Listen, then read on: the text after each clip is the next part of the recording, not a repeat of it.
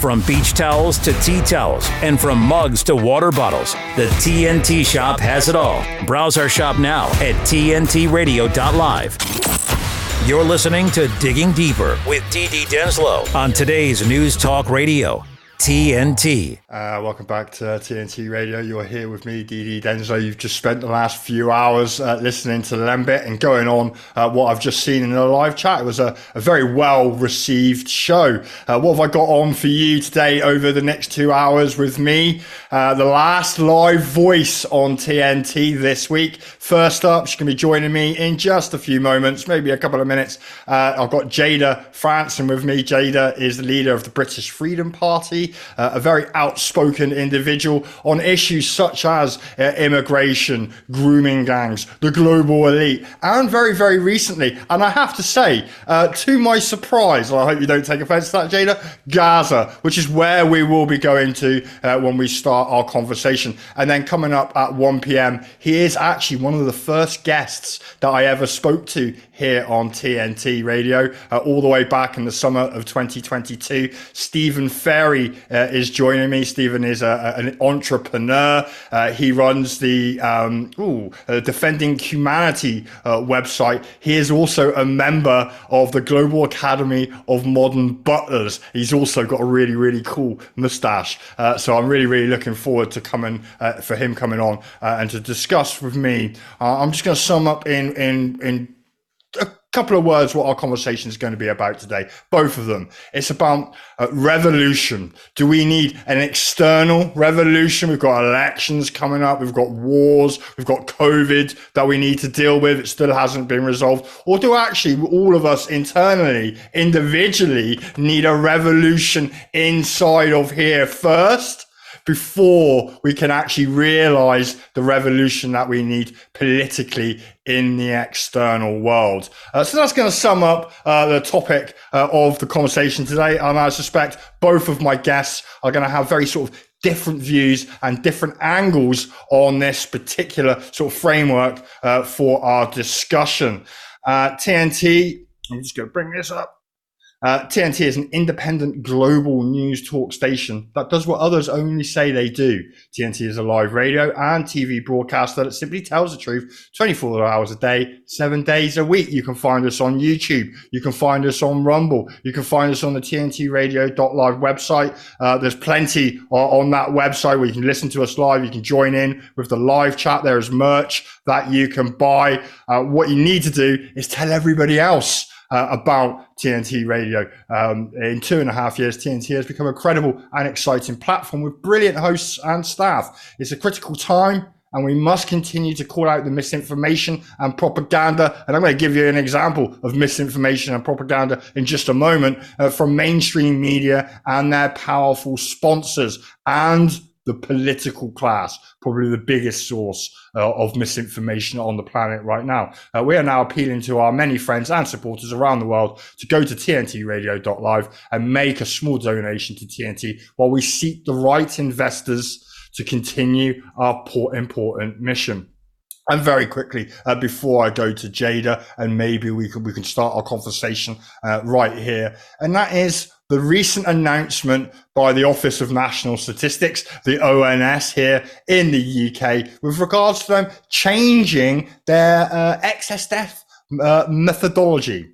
Or to the layman that's listening, they've reinvented counting, which is quite good, quite convenient. I hope that's passed down through the education system. And now, last year, there were almost no excess deaths. That's great. They've solved the excess death problem. In fact, since 2020, they have decided that most of the excess deaths didn't happen. In fact, they have reduced excess deaths in 2023 by nearly 20,000 deaths.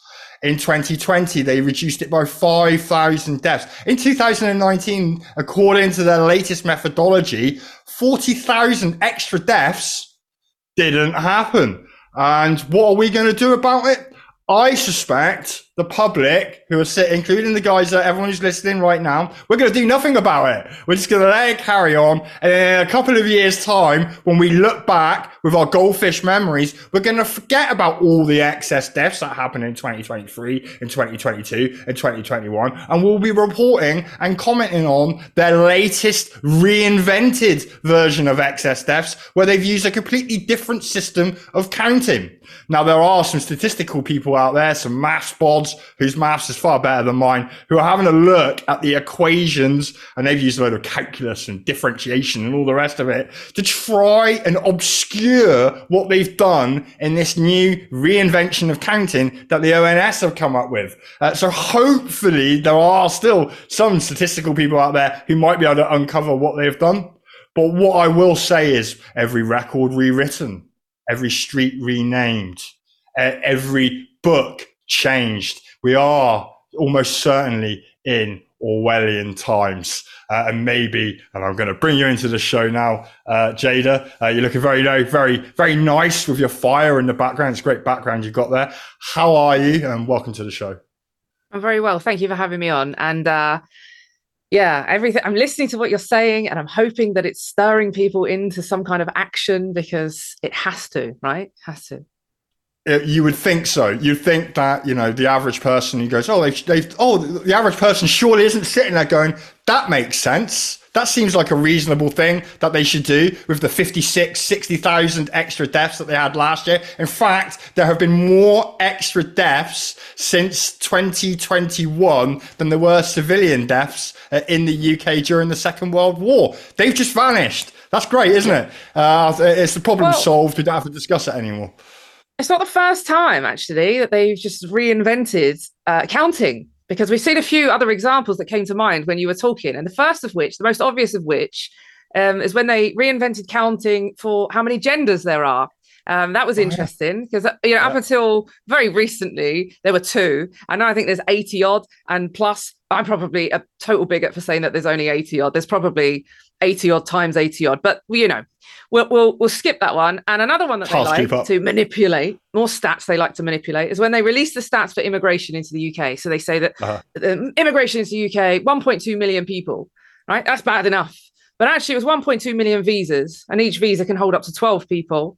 And so they do like to do this kind of manipulation. But like you say, the goldfish memories of the general public, and I mean no harm to people when I say that, but we need to take on board that we are living in a society where we're being bombarded with information and we're not taking in what's important.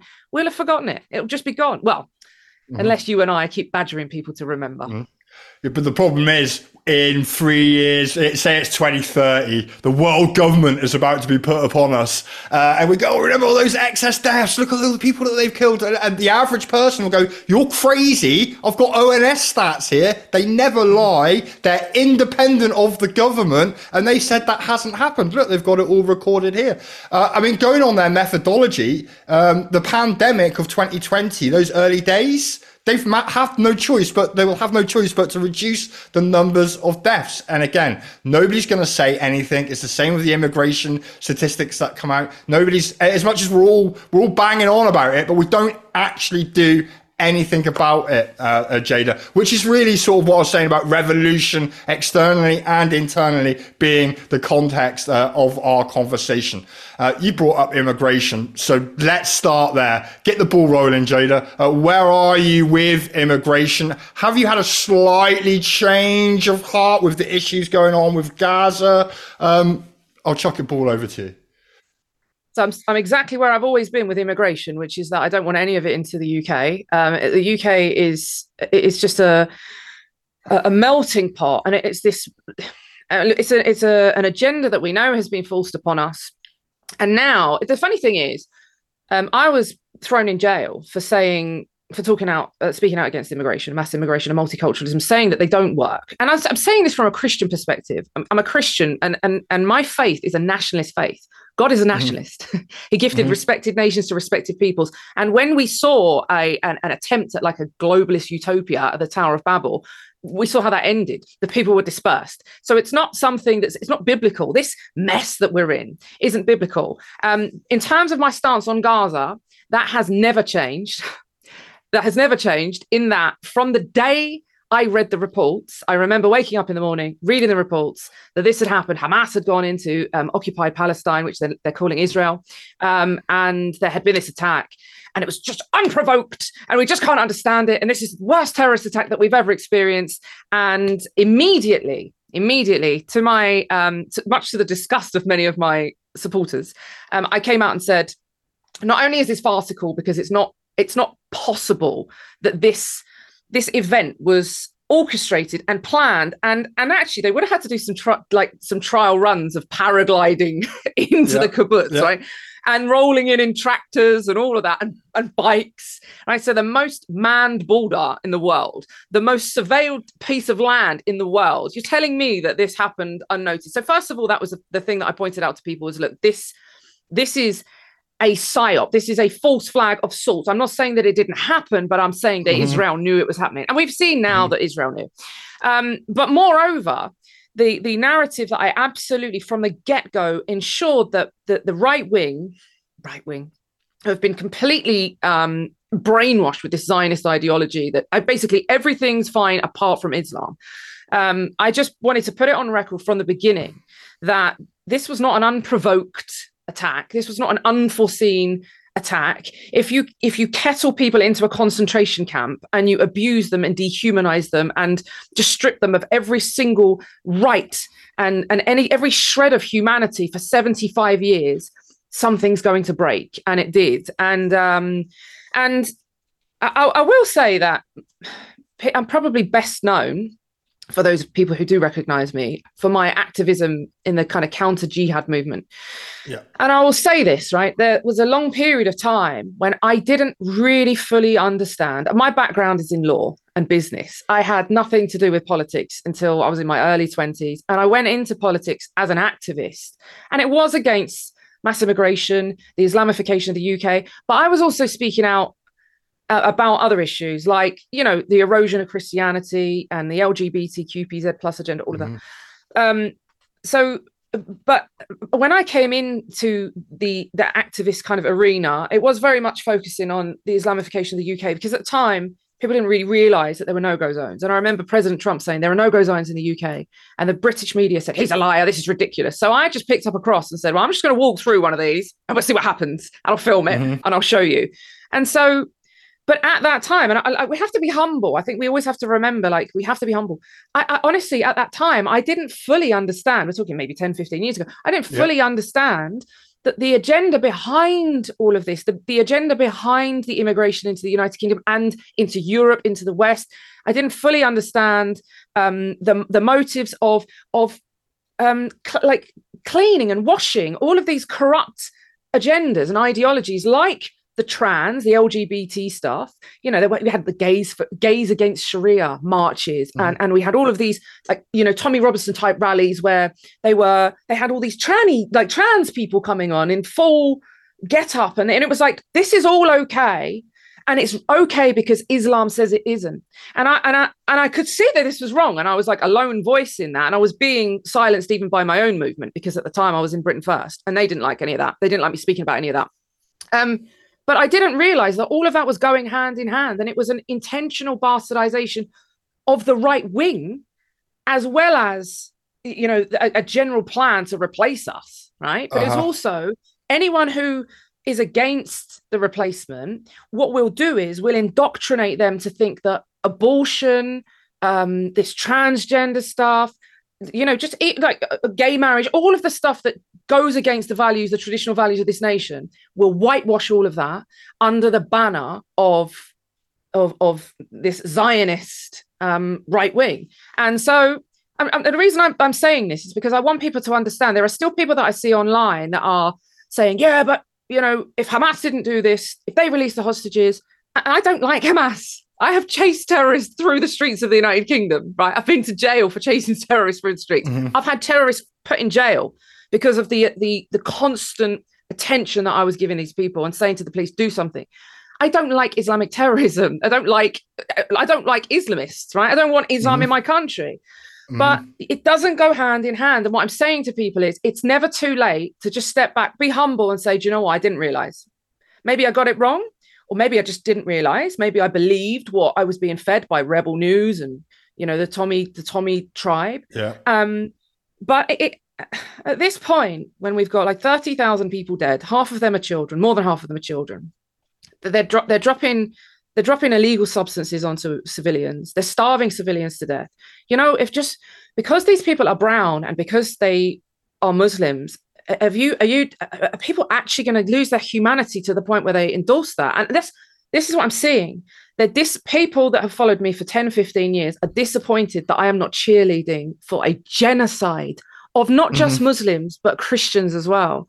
It's bizarre, Darren. It's bizarre. Yeah, and that's why I said in my introduction, I was actually surprised when you come out in support or in favour, if you want to call it that, of the Gazans and say, no, bombing children and women for no reason and what appears to be a false flag, obvious one as well, it's inconscionable. I can't support that. It's the same with Nick Griffin, who I hope to have on my show again, probably towards the end of this month. He's the same, and what is going to be the result of this, what can only be described as a genocide? I use, carpet bombing. All right, they might not be quite carpet bombing, but you could use that as a metaphor.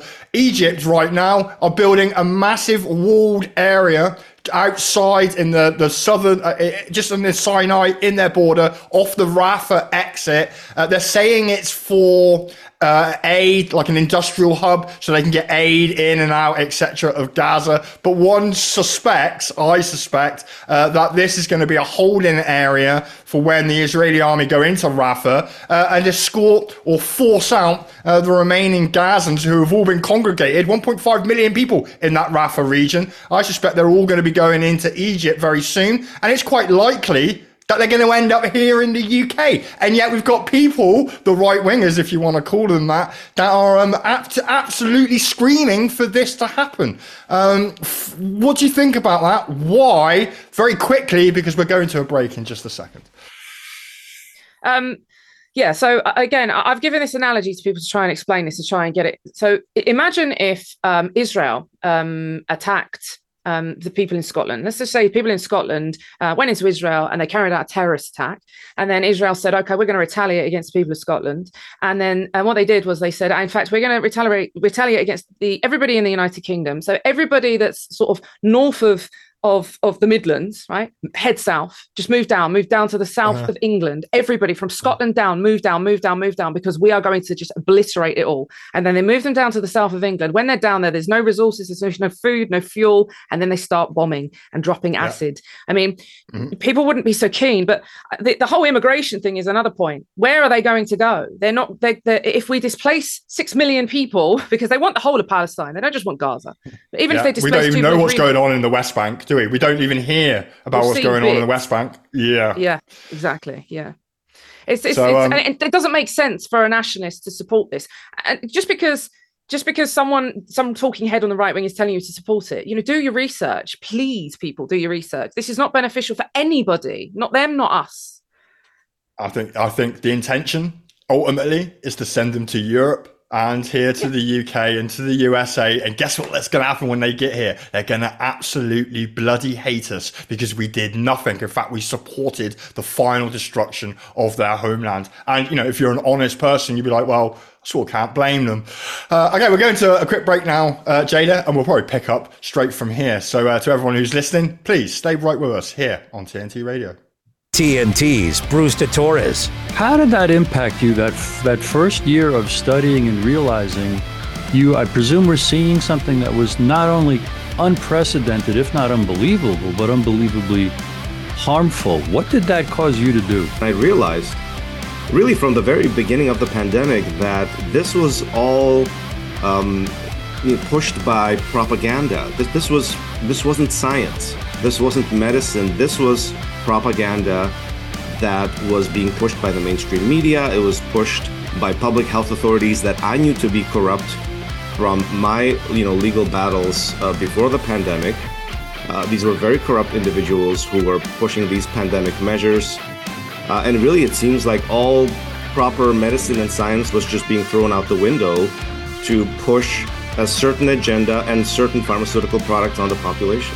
World Stage and Bruce Torres on today's News Talk, TNT. The Irish government is proposing a law known as the Hate Speech Bill that threatens free speech. This law could have dire consequences for our democracy. I'll have it next week, next month, and then on to the next week. This law will have uncertain effects on artistic and musical expression.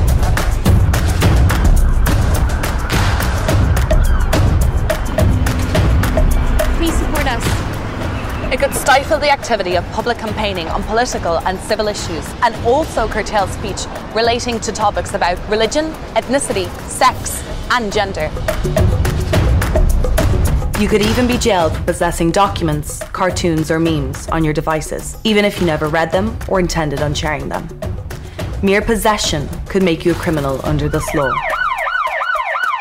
Help stop this law. Visit www.freespeechireland.ie/take action to bin the hate speech bill.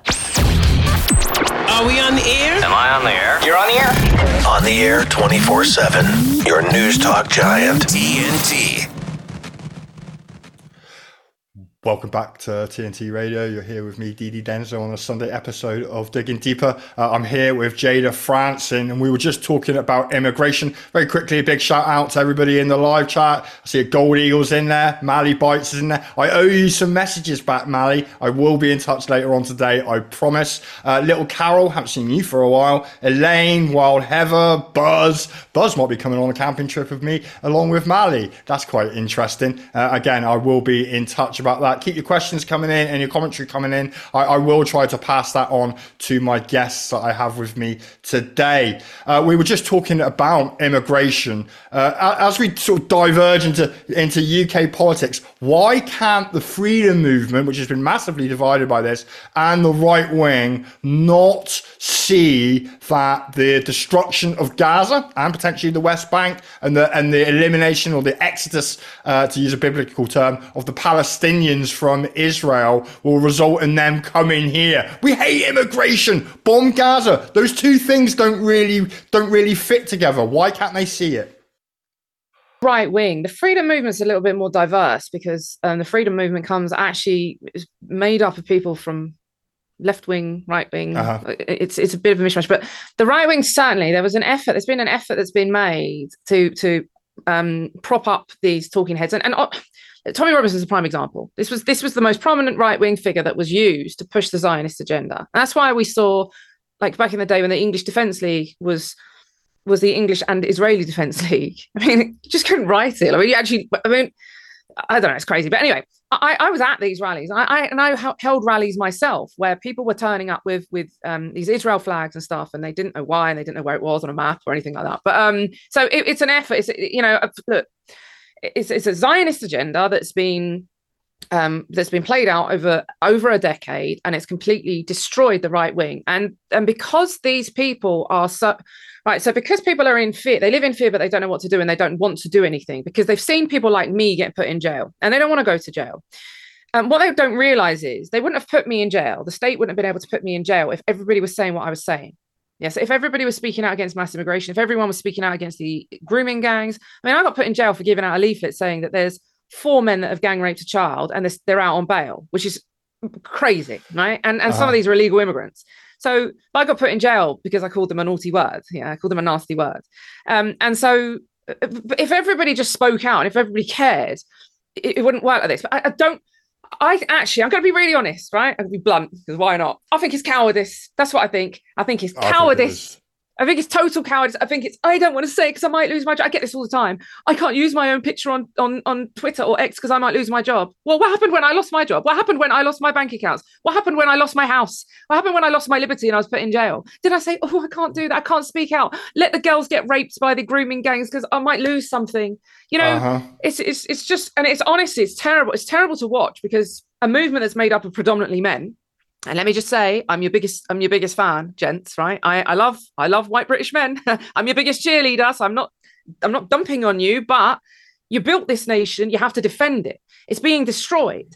And so at the moment, the reason that there's this weird disconnect in people's brains between not wanting us to send our taxes to fund foreign wars, NATO proxy wars and Zionist wars, not supporting killing innocent people, men, women and children, not potentially wanting to have our sons and daughters conscripted to go and fight in another NATO war. The reason there's that disconnect is because it's been bashed into people for over a decade. And those people are very prominent still in the media and on social media. Platforms like ours are restricted because of what we're saying. And if we change the rhetoric tomorrow, if I change the rhetoric on my Twitter account, X, whatever it is, account tomorrow, and just started bashing Muslims and just saying, Islam's bad, Muslims are bad, grooming gangs, Sharia cults, look at this is London. If I did that, bang, my following would explode. But I can't grow my followers on social media because I'm calling out the Zionists. I'm exactly the same. I've noticed in the last week or so, I've been calling out the Zionists. I've been calling out Keir Starmer. We're going to go to him just a second because I have a question for you. And my engagement in impressions, things that I quite like as a bloke, white English bloke who likes numbers and stuff, it's just been absolutely crushed. I stop for a couple of days and my engagement goes up. I suspect that's something to do with Elon Musk's trip to Auschwitz and being lent on. Probably had a laptop moment from Netanyahu. Says, yeah, this is you. Yeah, okay, now you do as you're told. And, you can understand at that level when you've got a lot to lose and you've got somebody who will kill you if he wants to and nothing's going to happen. He may well bow to that pressure. I'm talking about Elon Musk. Another person who might bow to pressure, bringing it back closer to home and UK politics, is Keir Starmer. And my question is, because there's loads of memes out there, he's owned by the Islamists, he's owned by the Muslims. Who owns Keir Starmer, a man married to a Zionist Jew? Who owns him? The Zionists own him. They're all Zionist owned, all of them, every single one of them. And listen, another thing I want to point out, I see people, I put something out online this morning. People are like, the country, Suella Braverman is saying this country is run by Islamists. No, sweetheart, this country is being run by an unelected Hindu Indian. Yeah, and the men of the United Kingdom don't seem to care enough that millions of our men fought, bled and died for us to live in this alleged democracy. Yet the men of Britain are not kicking up any kind of fuss that we are being ruled over by a Zionist-controlled WEF puppet who's an Indian Hindu and has never received any of our votes, never asked for any of our votes, doesn't care. Mm-hmm. We don't get a say. The friends in his club elected him. And the friends in his club they've elected the last few, right? The friends in his club will decide, what's best for the public, not us, obviously, what's best for them. It's just people don't care enough. Again, it goes back to the cowardice. People don't care enough. We are being governed by foreign entities. I'm not just talking about foreigners in our lands, as in Rishi Sunak and Suella Braverman, but the right wing at the moment are all posting up memes of Suella Braverman. Oh, she would be the great next British Prime Minister. Now, how about we have a British Prime Minister? How about we have somebody because you can't serve two masters. And I remember seeing a video recently, and there's a politician in America, I can't remember her name, but she wears a hijab, and she was giving a speech. I think she's from I don't know if it's Sudan. I don't know. Anyway, she's a Muslim, and she was basically talking up and saying this is fantastic, and and she was basically saying, look, we're able to push these agendas through, and everyone was like, you can't do this. She shouldn't have, anyone with dual citizenship shouldn't hold a position of authority. I agree with that, but it doesn't have to be on paper. We see where the allegiance of Keir Starmer, of Rishi Sunak, of Boris Johnson, and even Reform. Reform are coming up. They've been created by the state so that people have got something to support. And what are they doing? They're propping up Israel. They're propping up the Ukraine. They're supporting a Ukraine war, which we've orchestrated. NATO, all the member states of NATO have orchestrated. It's killed 600,000 Ukrainians. And these are genocidal levels. These are war criminals. And still, I see right wingers saying, "Bring back Boris." It's like, what's wrong with these people? And that's how deep the brainwashing goes, doesn't it? I mean, it goes really, really deep to a very, very sort of a base level. And it's very hard. I mean, even when I'm commenting on politics on social media, I'm sort of referring to the political system and I'm sort of almost playing part of the game. And I put a post out saying, you mustn't support reform, they're controlled. And even that is sort of going along with these prevailing political and democratic narratives that we've always been consumed by. How do we break out of that? How do we get away from that? And how do we convince other people to do the same? Right. Well, this is what the British Freedom Party is all about. So I'll show you.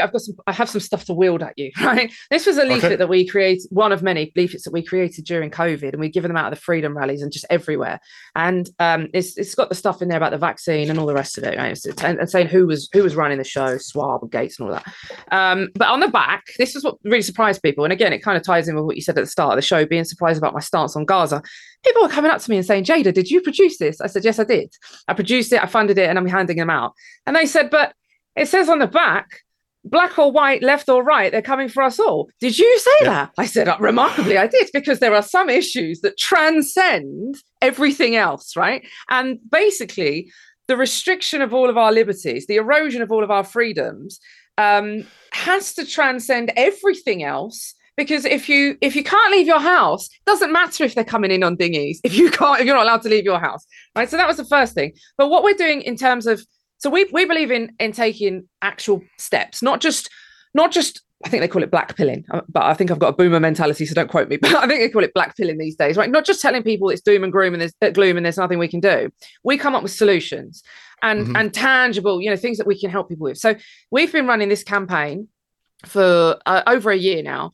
And basically, instead of we were standing in elections, we were contesting elections, and we were telling people to spoil the ballot papers. And when we did that, the first time we tried it, we did it in Southend West. And the result of doing that was all of the national newspapers the next day, they weren't writing about who won the by-election. They were saying there was a disproportionate number of ballot papers that were spoiled, right? And they didn't say it was the British Freedom Party and the candidate was Jayda Fransen. Of course, they're not going to do that because they won't give any oxygen to my party or our activities. But we know for a fact that it was us. We did a leaflet drop to 50,000 people in the area, and there was a disproportionate number of ballot papers spoiled. So people were saying, well, what's the point of that, spoiling the ballot paper? Well, you're removing yourself. You're still sort of taking part in the system, but you're removing yourself. The next step we said was, forget it. Don't spoil the ballot paper. Don't engage in their circus. Don't take part in their circus. So now when there's elections in this country, and we do this every election that's taking place, we get these distributed. We hand them out and we get them mailed out. And basically, there's a QR code that you can scan on the back, and it takes them into an area of our website where we give people actual ways that they can step out of the system, right? Now, these might sound like they're really small steps, like, this isn't going to make a difference, but no one can do everything, but everyone can do something. So, for example, one of the things that's on here is we give people step-by-step instructions on how to lawfully cancel their TV license. Now, again, people might say, well, that's not going to change the world. Well, look... we're not going to have a nationwide revolution because the country is so disjointed, and it's being made disjointed for a reason. So we on ground level in small communities, we need to make steps. And this is what this is about, is saying to people, we've already built a community, and we're willing to help others do the same and come on board our community and help others. And that's how this works. And the way we do this is we explain to people how to step out of the system. And that is the only way that a revolution is going to be possible. We're not going to wake up one day and there'll be like a resistance because we don't have the structure for it. Well, I say that in Northern Ireland, there is a structure for it, because we still have we have the lodge, the Orange Lodges in Northern Ireland. You could turn out 100,000 men on the streets like that if needed. There are bands that march through the street. These people are dedicated. They're part of a movement. On the mainland, it's not the same. We don't have that structure, and that's an intentional thing. So we've been giving those out. We've also got a publication that loads of people probably have seen because we were at all the freedom rallies with them. And we created a newspaper, we created magazines. They're called Freedom, right? And again, these are produced by the people, funded by the people, by us, different contributors. And the latest one is specifically about World War III and the agenda behind it. We know who's behind it, but not everybody does. And so we put that together, after what happened in October to try and get people to broaden their minds out of this anti-Islam only rhetoric and look at why it's happening, I mean, people don't want to call out, and I don't want to say the Jewish, because I know some Jewish people now. I've recorded conversations with them, and they're as anti what's going on in the Middle East as me and you are. So, but why people are afraid to call out the Zionists, though, aren't they? They are afraid to even be, anti-Semitism, to be called that seems to be far more of a stigma than Islamophobia. Do you think that's correct? Yeah, definitely. And the irony of that is they're both Semitic peoples. In fact, the irony of it is the people that are currently calling themselves Jews. I mean, I won't go into it, but from the biblical perspective, these people they are not Jews. They are not the people of Judah. And in fact, Poland. None of them are. Yeah, most of them from the Khazars are from the steppes of Russia. And so not only do they not have like an ethnic claim to that land, but Israel as a concept, as a people, as a biblical peoples, who were covenant breakers, who were Christ rejectors. So they don't adhere to the Old Testament teachings anyway. That's why they have the Talmud. But those people that are calling themselves Jews and saying that they've got this ancient claim to this land, they're not only are they nothing to do with them ethnically, but also even biblically, there was only a very small portion of the tribes of Israel that were Jews. It was only a small portion. So, I mean, when I say a small portion, I mean, out of the 12 tribes, like 5%. So none of it makes any sense, but we've had this mass movement that's been built, and basically you cannot make comment about Zionism. You can't. It's like one of those buzzwords. As soon as you say it, your reach is restricted on social media. You're called an anti-Semite. These people. I mean, I love throwing up a meme on Twitter and just having like an Arab facing a Jew, and saying, but they're both Semitic technically. Right? If we're going to go down that line, that they're both ethnically from that part of the world, then they're both Semitic. So it's a nonsense, but it's a silencing technique. They used to do it with the word racist, Aaron. Remember, for donkey's years, we allowed, our establishment allowed girls to be groomed and raped because they didn't want to acknowledge the fact that the perpetrators were predominantly Pakistani Muslim. Because they didn't want to be labelled racist, they allowed it to continue, and they blamed the victims and said, slappers, heinous stuff. And so what I've been seeing in recent years is people they've stopped caring about being labelled racist, which is great, because it was only ever designed to silence you and scare you. And I think that because of the disgusting, disgraceful behaviour of the Zionist occupied Palestine, calling itself Israel, the terror state of Israel, because of their disgusting behaviour, I actually think they're falling out of the world's good graces, and all of the sympathy that people had for them that's been battered into us for over the years is being undone. And I actually think people are starting to not care about being called anti-Semitic anymore, because it's a silencing technique. That's it. Yeah, I mean, I've never been worried about any of those labels. I've always been quite free with my speech. It doesn't always do me any good. It's why I ended up on the TNT, because of my free speech. That is a good thing. You mentioned the Third World War. Do you think that's imminent? Do you think that that's a part of like the end game for the Zionists? Does it have a messianic taint to this agenda? Very quickly, Third World War, is it coming? Is it inevitable? Yeah, it's coming. It's coming. I mean, you could argue that we're already in it. You could argue we're already in it, because when you look at like the Houthis that are blowing up British ships and what have you, we shouldn't be in that territory at all. Israel are just desperate, absolutely desperate to drag the West into World War III. They want us to do the dirty work. They want us to have their back. They're encouraging us, and they want a war. They want us to like go into Iran, and then all hell breaks loose. And that's ultimately what they're after. This has no biblical context in the sense that this might be something that the Zionists or the dispensationalists think that needs to be fulfilled, but it's nonsense. It's just this terror state of imposters flexing because they got illegal nuclear weapons. Nobody talks about Israel's illegal nuclear weaponry. And they talk about Iran. Iran are going to get nuclear weapons. Israel have got them, and they've got the Samson option, which states if they get attacked, they're going to wipe out Europe. Even if it's not us that hit them, if they get attacked, they're just going to wipe us out just for the sake of it. Why not, eh? I mean, come on. Why aren't people talking about it? It's in the magazine, people. I'm not trying to flog it. I'm just saying people need to know. The good thing of this is, right, it's tangible. You can hand it to someone and they can read it and then reread it when they think, what the heck did I just read? They can go back to it. There's a good poster in the middle as well. It says that will upset all of them, every side. There you go.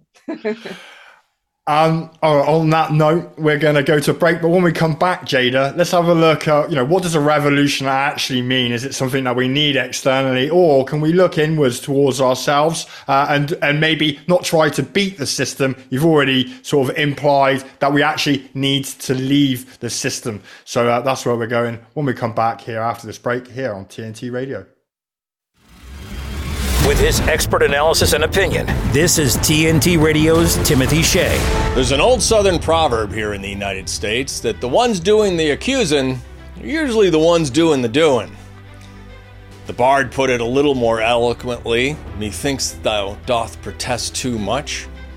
But pretty much any time you see people smearing Donald Trump, for example, you can pretty much bet your bottom dollar that they're the ones that are guilty from everything of which they accuse him. Starting war, being a dictator on day one, all of the lies heaped upon Donald Trump, all the fear-mongering, all the panic they're trying to engender. We have to save democracy. How exactly? By destroying democracy? By being totalitarian? By breaching civil rights? No. I'm sticking with Granny on the front porch. Those doing the accusing are usually those doing the doing. For MAGAInstitute.com, this is Timothy Shea. For today's News Talk, TNT. My baby's back from the West Coast. Here are those pictures that you asked for your school project? First day of school, cute as a button. So long ago. Oh, here's Grandma Florence after that flood wiped out the whole neighborhood. Sometimes I just cannot believe all the storms we've gone through here. I can only hope that we'll be able to leave this house to you one day, baby. You're our legacy. Planning for these disasters will make sure we're safe, and is the best way to protect that legacy. Those beans smell heavenly. Give Mom a little credit. You know what? We should make an emergency communication plan. That way we're ready this year. Oh, Great idea. At my dorm, we have emergency kits for earthquakes and wildfires, but I'm sure there's something more local I can send you with the link. Okay. Smart. I'm coming to share with you guys. Protect your legacy. Plan for natural disasters today. Visit ready.gov/plan.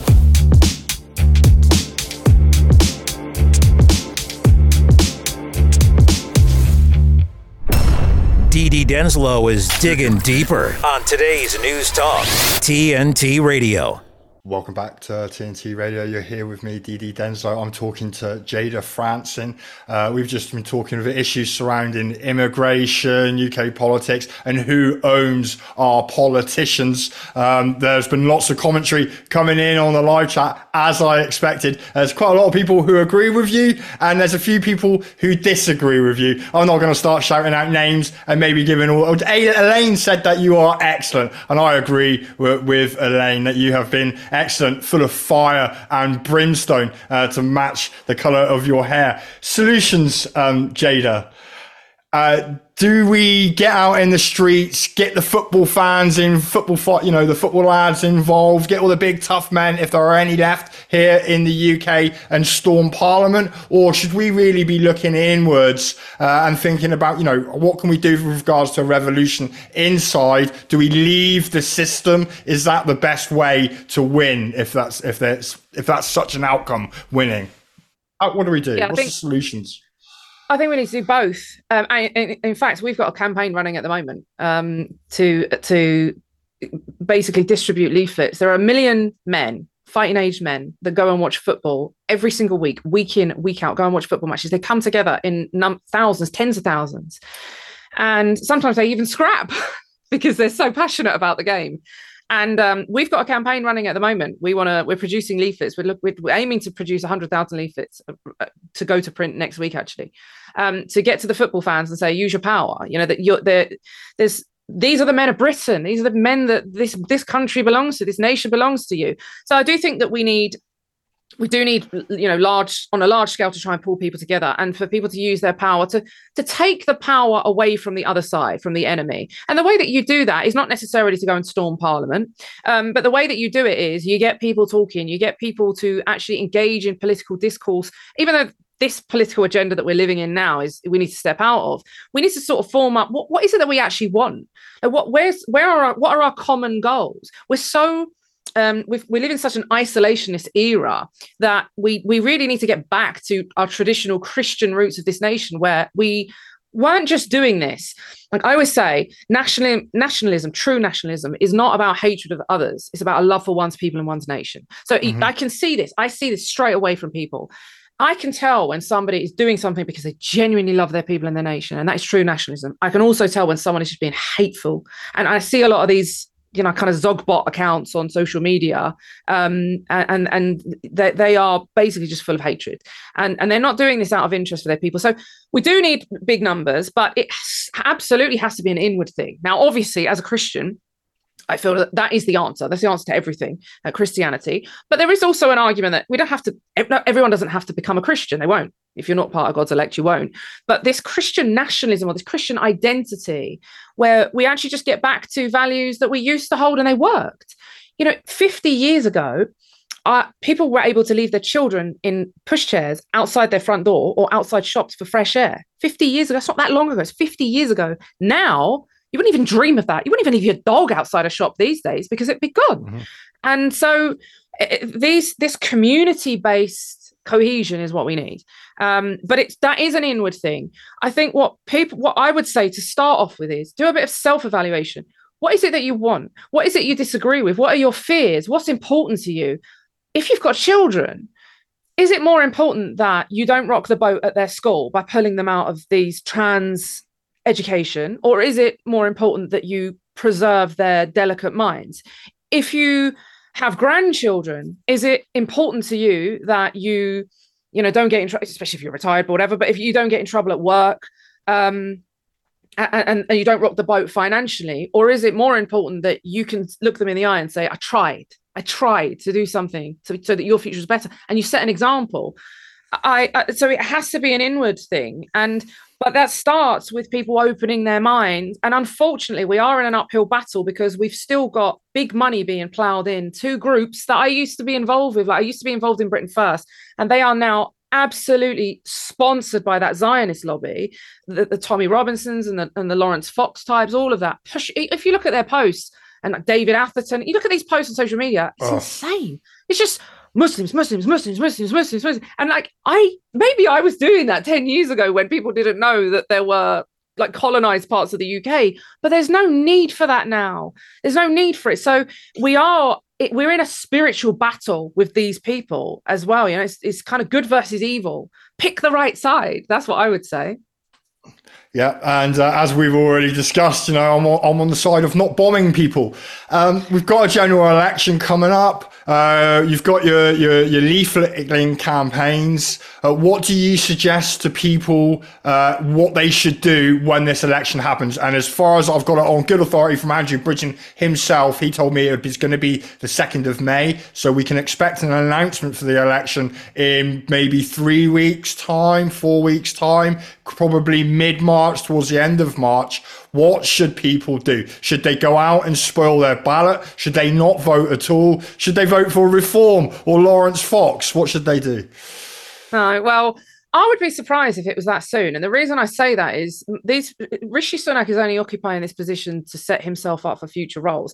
Even Liz Truss, who was a PM for like a fortnight, an unelected PM for about a fortnight, managed in that short space of time to declare herself a Zionist so that she secured all of her future speaking roles. So I'd be surprised if because these members of parliament will know that the jig's up. The Tories are imploding. It's terrible. Yep, so I would be surprised if they allow it to happen in May, because these people are going to want to just scoff out of that trough for as long as they can, and they'd rather push it down to. So it might. I would be surprised if it's in May, but it might be. But what I would say, if it's in May or if it's in the autumn, which we've been promised by our unelected Prime Minister, is that personally I would suggest you don't vote. Just remove yourself from the system. Certainly don't vote for these. There's no point voting for any Reform or any of these smaller groups, because if you haven't learned already, we saw this in 2015 in the general election when UKIP got 4 million votes. That's huge. 4 million votes, and they got one seat as a result. And I remember I did a video saying they were only going to get one seat, you know, and everyone was like, "You're just hating." And they got one seat. I was like, listen, but I don't revel in this. It's not right. We don't have proportional representation in this country. The electoral system is rigged. Reform has been created just as for like disgruntled Tories to apply pressure to the Tory party. Like, for example, the Wellingborough by-election that just took place. The Tories lost the seat. They lost the seat because 25,000 Tories didn't vote. Labour won the seat and they only had a gain of 107 people. 107 more people voted than in 2019, 25,000 less. So they'll get that back in a heartbeat in the general election. But that gave the disgruntled Tories an opportunity to say, you boys better sort your act out. So you're playing into their hands if you get involved in their, they're feeding, they're giving us bread and circuses and they're keeping us distracted. Don't allow it. Just step out of it. And if you don't involve yourself in their circus, but you start taking actual steps, like we've been saying, like actual tangible steps to reject the system, reject this. Now, some people say, stop paying your council tax. Well, we're not at that point yet, but the BBC TV license, well, I'd love for that to happen, but as a community, we're not at that because it would be you and I doing it, Darren, and no one else. Right? But where we are is the TV license is a tax, and that's a tax that you can stop paying lawfully, and I can tell you how to do that, right? And that's what we've done. Now, I know I'm going to maintain this status as the enemy of the state for doing all this stuff. The amount of grief I got when we launched that newspaper because it went crazy, but again, you have to evaluate what are you doing this for? Are you doing this? Do you believe in what you're doing, or do you just want to live as this oppressed, freedomless entity? That's not me. I can't do that. It's not for me. Do you think people like their sort of relish and revel in their misery so that they can go on to Twitter and pour out their hate and go, look at this mean tweet I sent to Rishi Sunak. That's my bit for the resistance. Do you think, I don't want anything to change. I don't want to have like this harmonious society where I go on Twitter and I just see cat pictures every day because then I've got no one to fight against and I've got no one to pour my hate onto. Do you think we sort of revel the fight, and actually if there wasn't a fight to be had, people would be miserable? Yeah, I think there's a couple of aspects. People need fear. They love the fear. That's why they love the COVID. They love being told what to do because also they can relinquish responsibility. When they were being told, you have to stay in your houses, they were like, well, that's what I've been told to do, so I have to do it. They love being told what to do. They love it because then they're like, well, it's not my fault. So there's that aspect. Then there's the other aspect, which is very sinister with social media. Is again, people like to revel in their own misery, but we've also got this weird thing that's happened to the men of Britain. I'm not just saying men and women, but the people of Britain, where there are like accounts on social media, and I'm going to drop a name here, only because it happened recently. But there's an account on social media. There's a guy called Steve Laws who used to go and film the boats down in Dover, and he posts up on social media all the time saying, "We need to send them back. We need to send them back. They just need to go back." Talking about all the immigrants in the country, everyone. I mean, I see him saying to them, "You need to go back. You just need to go back. We need to send you back." It's like, and then so what happens is, because that's a ridiculous thing to say, because it's never going to happen. You can't make that happen, right? And so, but people then like the tweet and go, yeah. And for them, that's a form of activism. So they feel like, I've done my bit today because I've said, we need to send them back. You're doing nothing for that to happen. In fact, it's such a pathetic, childish thing to say because there's no mechanism for that whatsoever. There isn't a way to vote in a right-wing party. You're not going to get the Tories who are flooding the country with people to suddenly do a U-turn. You're not going to convince Labour. So short of an actual revolution, like a full-blown revolution and civil unrest in the country, it ain't going to happen. But social media allows people to believe that they're making a difference by just liking. And it's just, honestly, it's like a cage. Isn't it? It's like a cage where all these people who are potentially could overthrow the government tomorrow if you wanted to. You could just go out in the street and overthrow the government. Because there's millions of us. They've got nothing. There's nothing they could do apart from maybe start shooting and dropping bombs or whatever. But whilst we're in this social media and we're tweeting, we're not doing anything. And I'm sure the establishment are there watching all these people tweeting away about immigration or about the wars or COVID or the economy or whatever, politics, whatever it might be. And they're like, as long as they're tweeting or as long as they're commenting on social media or complaining down the pub, they're not out on the streets or doing anything else. And I do worry that, Twitter in particular, it's just a trap. Yeah. Yeah, we know that social media has like corrupted people and people's attention span. Yeah. It's the work of Satan. If you think about, this was one of the first things they did in COVID. They shut down the pubs. Why?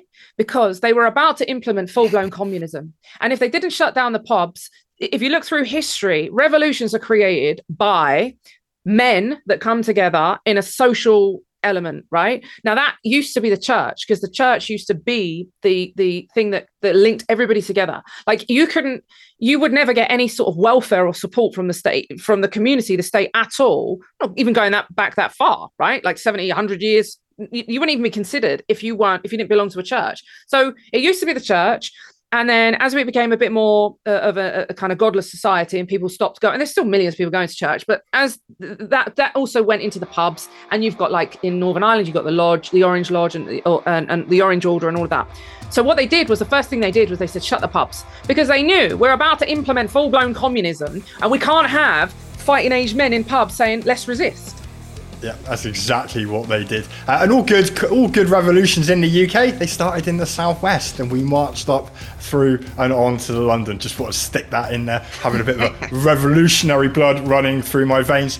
Thanks for coming on the show, Jayda. You've been a fantastic guest. I've enjoyed talking to you, and definitely we'll be inviting you back on again in the near future. Quick, got about 20 seconds. Finish on say something positive. Something quickly positive. Just everybody have a blessed Lord's Day, and let's all just come together, overthrow the government, and create our own nationalist freedom-fighting utopia. I couldn't agree anymore. And I will be right back in about a couple of seconds here on TNT Radio.